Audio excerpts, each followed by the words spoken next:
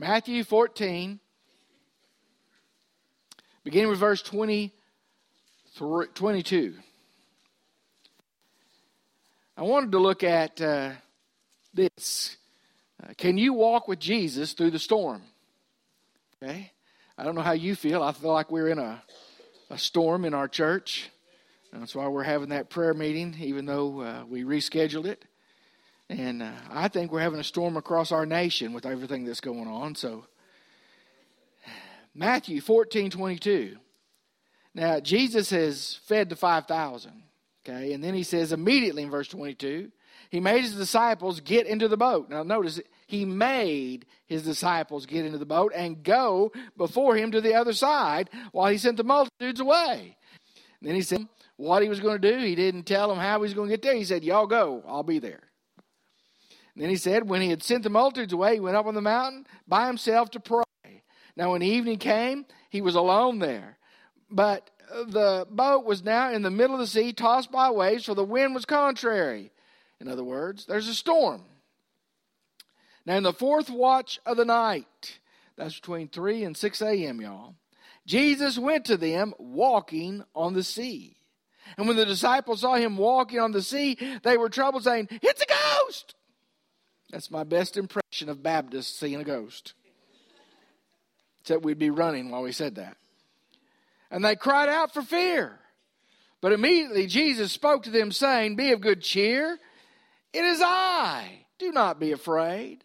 And Peter answered him, saying, Lord, if it's you, command me to come to you on the water.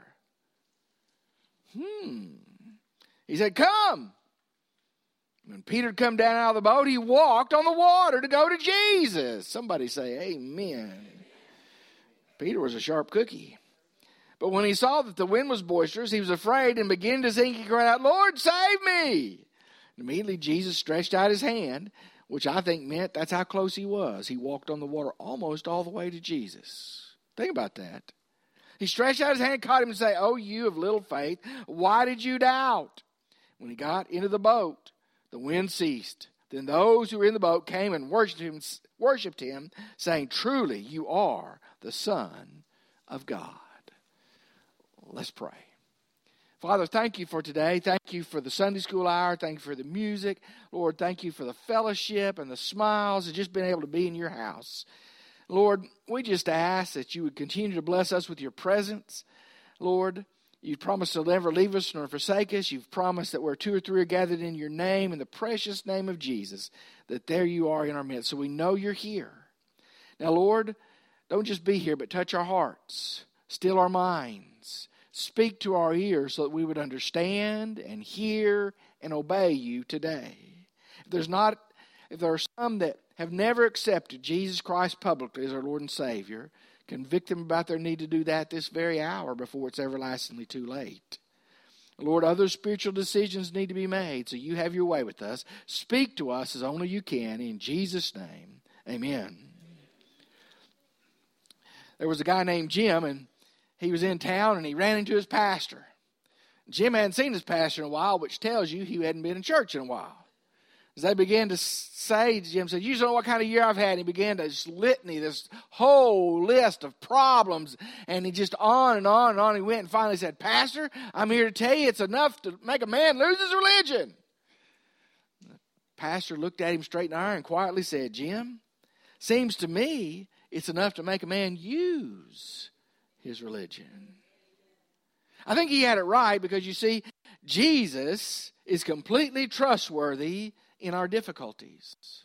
Jesus is completely trustworthy in our difficulties.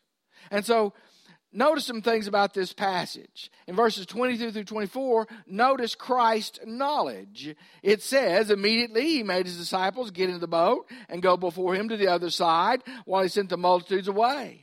And when he had sent the multitudes away, he went up on the mountain by himself to pray. Now, when evening came, he was alone there. But the boat was now in the middle of the sea, tossed by the waves, for the wind was contrary. First thing I want you to know about Christ's knowledge is Jesus knew the difficulty was coming. Did you hear that? Jesus knew the difficulty was coming, and yet he still sent his disciples into the sea, to the wind and the waves. You see, Jesus had just fed the 5,000. John chapter 6 verse 15 says the crowd wanted to make him king. So instead, this king knowledge, he didn't want that spreading to the disciples. He loads them in a boat and says, get. And then he disperses the crowd. Y'all go home. We're not going to do this king stuff. You see, he didn't come to be a physical king. He was already the king of everything. He came to be the Savior of the world. And in his knowledge, he knew what they wanted to do. He dismisses them. Since there, he goes up there on that high mountain and he's praying. He's left alone. Now notice the disciples did just what he said. He said, get in the boat. What did they do? Okay, let's try that again. Are y'all asleep? Jesus said, get in the boat. What did they do? He said, go to the other side. What did they do? They headed out to the other side. Now you would think that when you obey Jesus, smooth sailing. When you're just doing what he tells you to do, everything goes okay. I want you to know nothing could be further from the truth. You need to understand that faithfulness and obedience doesn't grant us immunity from trouble. Faithfulness and obedience does not grant us immunity from trouble. Rather, oftentimes, it often guarantees it. You understand that Jesus saw the storm was coming. He knew it. Do we understand that? We need to understand he knew it was coming. He knew the difficulty was there, and yet he still sent them out into it. Sometimes God is going to know in your path of life that the difficulty, the storm is coming. Did you hear me? But he's wanting to grow your faith and my faith. He's wanting to harden us like diamonds so that we shine for his glory. And so he puts us in the pressure cooker to see how we're going to handle it. Are we going to quit? Do we have real faith? Do we keep on? Do we back up? Do we make excuses? Do we get mad at God? What are we going to do? See, nothing, if you think about the providence of God, escapes his notice or his knowledge. I want you to know God knows everything. If he doesn't know everything, he's not really God. Well, why did he let that happen? That's in his providence. I can't answer all those questions. I just know that we live in a sin-filled world, and sometimes bad things happen. And when you're in the center of God's will, and that comes through his will and his love, he's going to turn that to something good. That's what Romans 8:28 says, right? We know that all things work together for good to those who love the Lord and are called according to his purpose. We don't always understand his purpose, but according to his purpose, he's going to bring glory to himself through our circumstances if we'll surrender, if we'll go on through it. We need to understand that. But the second thing under this Christ knowledge, not only did he know the storm was coming, he sees us when we cannot see him. Now, did you get that? He sees us when we cannot see him. I mean, in the midst of that circumstance, when you're looking around, you think God has bailed, you think God has left you, you think God doesn't love you. He sees us even when we can't see him. I'm going to read Mark chapter 6, verse 48. It's the same account of this. In 48, it says, he was alone on the land in 47. Then it says, he saw them straining at rowing, for the wind was against them. And about the fourth watch of the night, he came to them walking on the sea and would have passed them by, but they cried out. And you see, they couldn't see Jesus anymore. There's the wind blowing, the waves are going, the storm is coming, it's happening. Jesus is up there on the mountain, and in his divine knowledge, he looks down and he sees them having trouble in the middle of the sea with the waves and the wind, and they're getting upset. In the middle of your circumstance, don't you think God doesn't see you? He knows where you are. He's right there with you. Even when you can't see him, he sees you. He who watches over the sparrow and knows when everyone drops, knows every problem you have.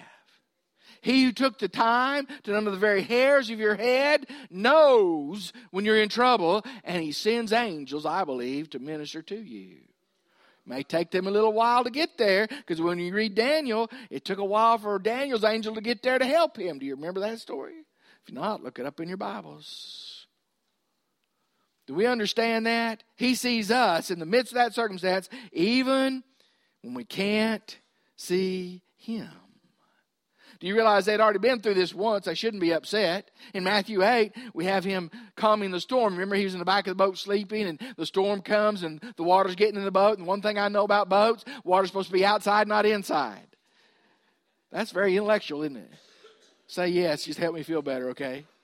That's the one thing I know about boats. Water doesn't supposed to be in the boat. It's supposed to be out of the boat.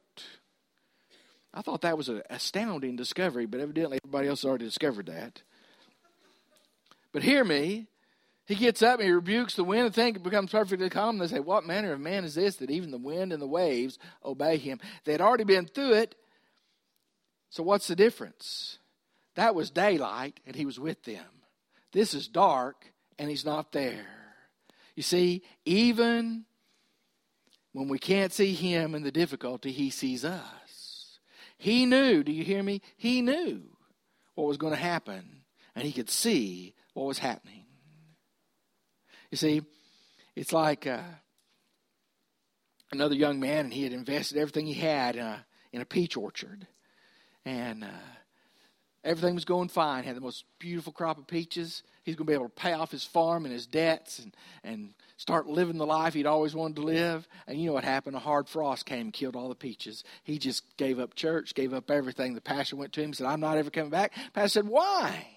He said, well, God didn't even care enough to help me to keep my peaches from freezing and me going bankrupt and all this. Why in the world would I want to do that? He let all my peaches get killed by that frost. And the pastor said this to him. Frost is not good for peaches, but it's often good for men. You need to understand God is not in the business of growing peaches. He's going in the business of growing men. If you really had faith, you'd still have faith. You go through and your faith is tested, and when you have faith on the other side, you really have faith. Those that go through it and don't have faith on the side never had faith to begin with. John says they went out from us to prove they were never part of us. Read 1 John. Boy, that's awful harsh, Brother Gary. Read your scripture. If you really get Jesus once, you can't ever get away from him. If you really get Jesus, he's always there. If you really get Jesus, you continue to believe on him through life's difficulties. So, he sees us even when we can't see him. The third thing under the truth is this. His knowledge is purposeful. His knowledge is purposeful. Jesus knew when he left the disciples what they'd be facing. Okay? Now, that was not only in the boat, but think about it. He knows he's going to leave them as far as his physical presence, and he's not going to be there for them to see him. Now, he's going to leave them the Holy Spirit, which he's going to teach them about later.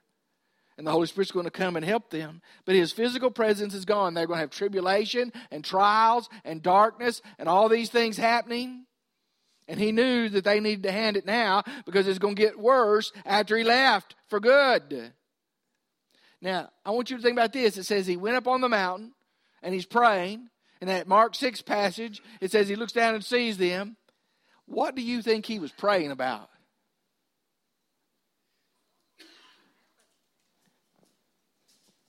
Because he looks down and sees them in the storm. He looks down and sees them having trouble. He looks down there in danger. What do you think the Savior was praying about?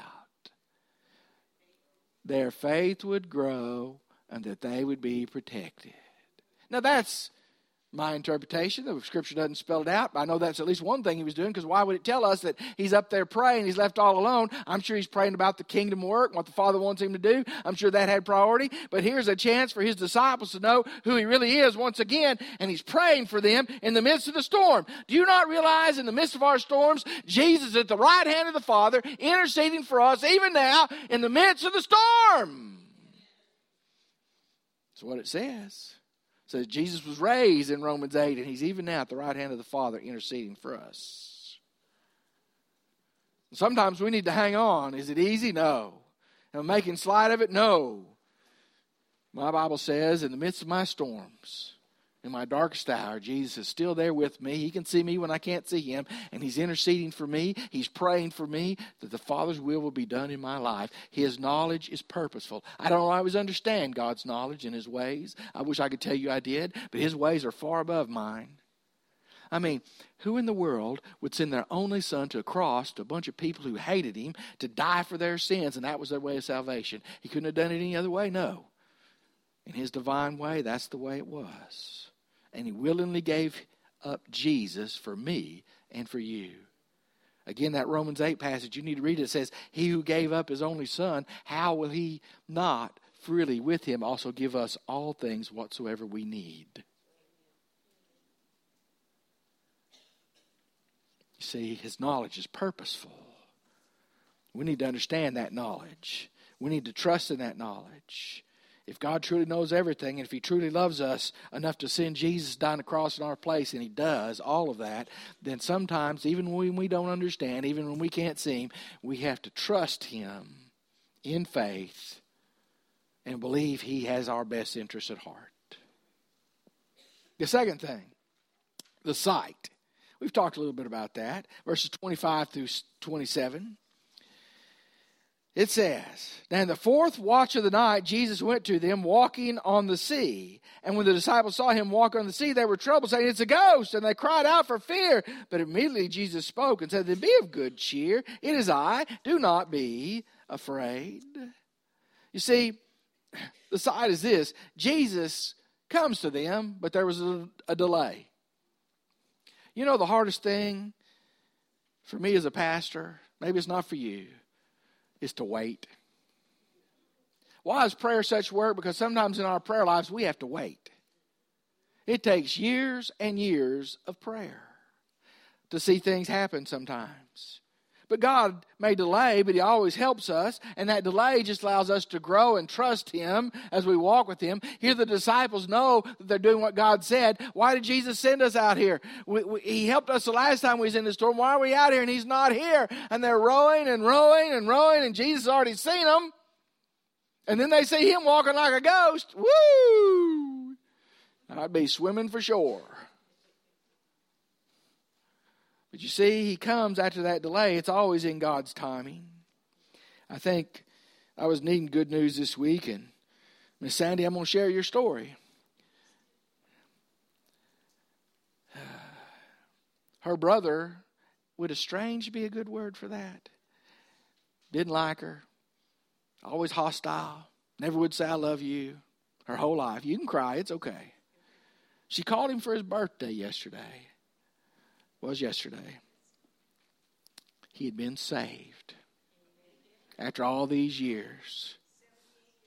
78 years old, got saved. His whole demeanor had changed. He talked kindly to her on the phone, was glad to talk to her, and before they hung up, he said, I love you. Now, if that don't give you goosebumps, your bumper is broken and you need your heart fixed. Do you understand that? But you see, she was waiting for Jesus to move, waiting for her prayers to be answered, and finally, at 78 years old, they're answered. Now, the second part of that side is this. Not only does he come after delay, he responds to our cries. You see, Mark 6:48 again says that Jesus was walking on the water, they were afraid, and he would have passed them by, but they cried out. How many times is Jesus waiting to hear from us, and we don't bother crying out because we don't believe he's going to help us, and he walks on by, and we missed it. And we're still in our pickle, wondering why God's not helping us. We didn't ask. Or we didn't ask for the right thing. Sometimes he's not going to get us out of the mess till we go through the mess. Sometimes there's some purpose we may not understand, but God leaves us there because we need some more cooking time. And see, it's like cooking chicken. You don't want bloody chicken. If you do, something's going to happen to you. It's called salmonella. Some of us aren't cooked yet. See, he still responds to our cries today, too. The third thing on the site, Jesus assures hearts. Be of good cheer. It is I. Be of good cheer. It is I. They're rowing in this storm. They see somebody walking on the water. I mean, I'd have been freaking out. Some of you saying you wouldn't? I got news for you. Every once in a while, Galen and I hear the church ghost up here. There's a chair will move up there. So here walking in the hallways, we run upstairs and look out all the windows. There's nobody there. It's time to leave. Amen, Brother Galen? He's up there laughing at me. You think I'm kidding? It's creepy. When I'm here by myself, I'm the biggest chicken there is. It's dark and cold. But here he is. He says, be of good cheer. It is I. You see, it works like this. We've seen a lot of hurricanes on the news lately. I assume you've been keeping up with that. Just to be a Category 1, they have to have a circling wind of at least 74 miles an hour, and they get way a lot better than that. And they tell me that hurricanes, and I don't ever want to be in one, that they relentlessly pound with water and surf, but the wind just never ceases unless you're where? Do you know where?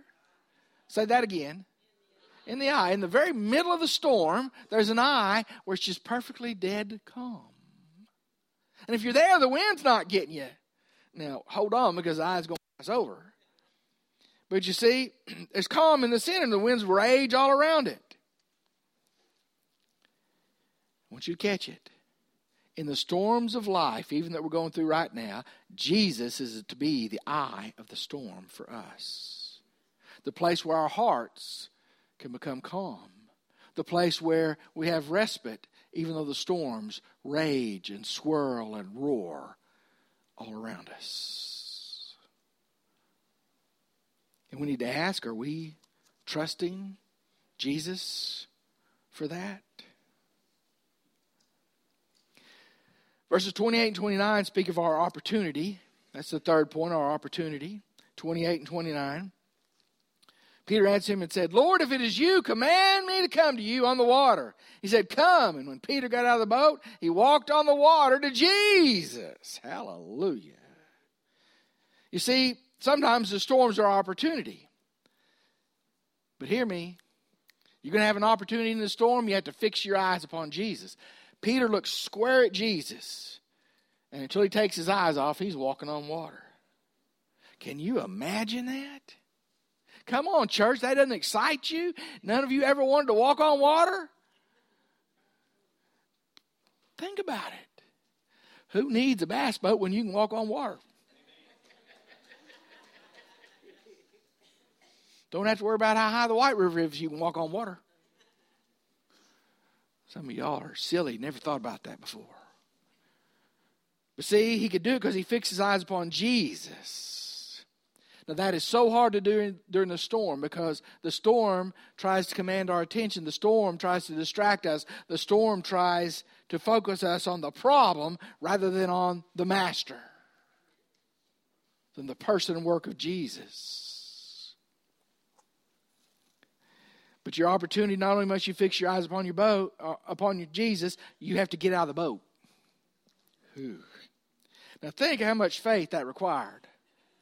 The others may criticize Peter later on, but he was the only one that got out of the boat. He's the only one that had enough faith to say, Jesus, if it's you, I want to walk to you. Come on. And he does, but he had to get out of the boat. Let me tell you what that means. It means in those opportunities during the storm, Jesus stretches us. Do you hear me? Stretches us beyond our comfort zone. Anybody know what a comfort zone is? Yeah, I like my comfort zone. I don't like you nudging me out of my comfort zone. I get cranky. Elizabeth says that's my nature anyway, so I get crankier. Yeah. Do you understand that it's when God stretches us that we grow? When we're uncomfortable and we're not in our comfort zone, we depend upon Him because we're a little fearful. We don't know if we can do this. And that's right where God wants us, because we're depending upon Him and His Spirit to lead us and guide us for the work to get done. Last point, number 4. What is true victory? Look at verses 30 through 38. Or 29, I'm sorry. He said, come. Peter came down out of the boat. He walked on the water to go to Jesus. But when he saw the wind was boisterous, he was afraid and began to sink. He cried out, Lord, save me. Immediately Jesus stretched out his hand and caught him and said, oh, you of little faith, why did you doubt? They got into the boat. The wind ceased. Those who were in the boat came and worshipped him, saying, truly you are the Son of God. What's true victory? You have to hold on to your faith. That's victory. You have to hold fast to it. You see, we need to understand that. Here's a little phrase that sometimes I miss in that passage. He's lifting Peter up out of the water after he walked almost to him. You got the picture? He's got his hand. He lifts him up, and they walk to the rest of the way to the boat. And he says, oh, you of little faith. If it took a little faith just to walk on water, how much faith do other things take? Have you ever thought about that? Some of the things we're facing take lots of faith. It takes lots of prayer. It takes lots of time with Jesus. I mean, does that not amaze you? Little faith. Didn't take much faith to walk out there to Jesus. I don't know, in the middle of the sea, if the waves are rolling and I got to walk up and down them, if that takes a little faith, what takes a lot of faith? Some of us are in situations that require a lot of faith. We better be spending a lot of time with Jesus. You see, we have to hold fast to it. You see, what do the storms of life do for us? It's like, I grew up working in lumber yards. Worked for other people, worked for my dad, different things. And you know, we'd grade that lumber and select that lumber. But before you got to that process, they would sort through the logs that came in on the trucks. And I'd watch my daddy look in and sort, and we'd use those cant hooks and roll them over, and he'd look at them and he'd say, that one, and that one. Those four just going to the sawmill for something else. And those special ones, we'd wax the ends and water them so they wouldn't crack. And I said, Dad, what's the difference? He said, they look the same to me. They're a log. He said, Gary, see those logs over there? Yeah. So they're all straight and pretty good. He said, but see, those grew up in the valley. They didn't have to fight any storms or anything else. Now, they'll make really good lumber, and we're going to make lumber out of them. But he said, these aren't quite as straight, but see how dense and compact the rings are, and see how the grain is so that way. He said, that will make the best furniture in the world, beautiful furniture. He said, that grew up on the high hills where they had to battle the wind and the storms. When you battle the winds and the storms, God is going to make your faith into great furniture for other people to see His work. That's victory. If we hold on to our faith. See, true victory is found in worshiping Him in all of life's difficulties. Because as soon as this difficulty is over, all in the boat, Peter included, bow down and worship Him, saying, truly you are the Son of God. Truly we gathered together to worship the Son of God, the risen Savior, the King of Kings, the Lord of Lords. But some haven't worshiped Him with their heart this day. You haven't bowed your heart and accepted Him as Lord and Savior. Some haven't bowed their heart to say, this is where God wants me, and I need to join this church, whether by baptism, statement, letter, whatever it takes. And you need to come forward. Some need to come in rededication and say, you know, I think I've got the storms of life by the tail, and all they're doing is spinning me around. And you need to respond. I'm going to pray. We're going to stand. Brother Ronnie's going to lead us a hymn invitation. You don't wait. You come on down the aisle. Father God, this is your time. It's holy time because you're here. And Father, we just ask that your will and only your will be done. In Christ's name, amen.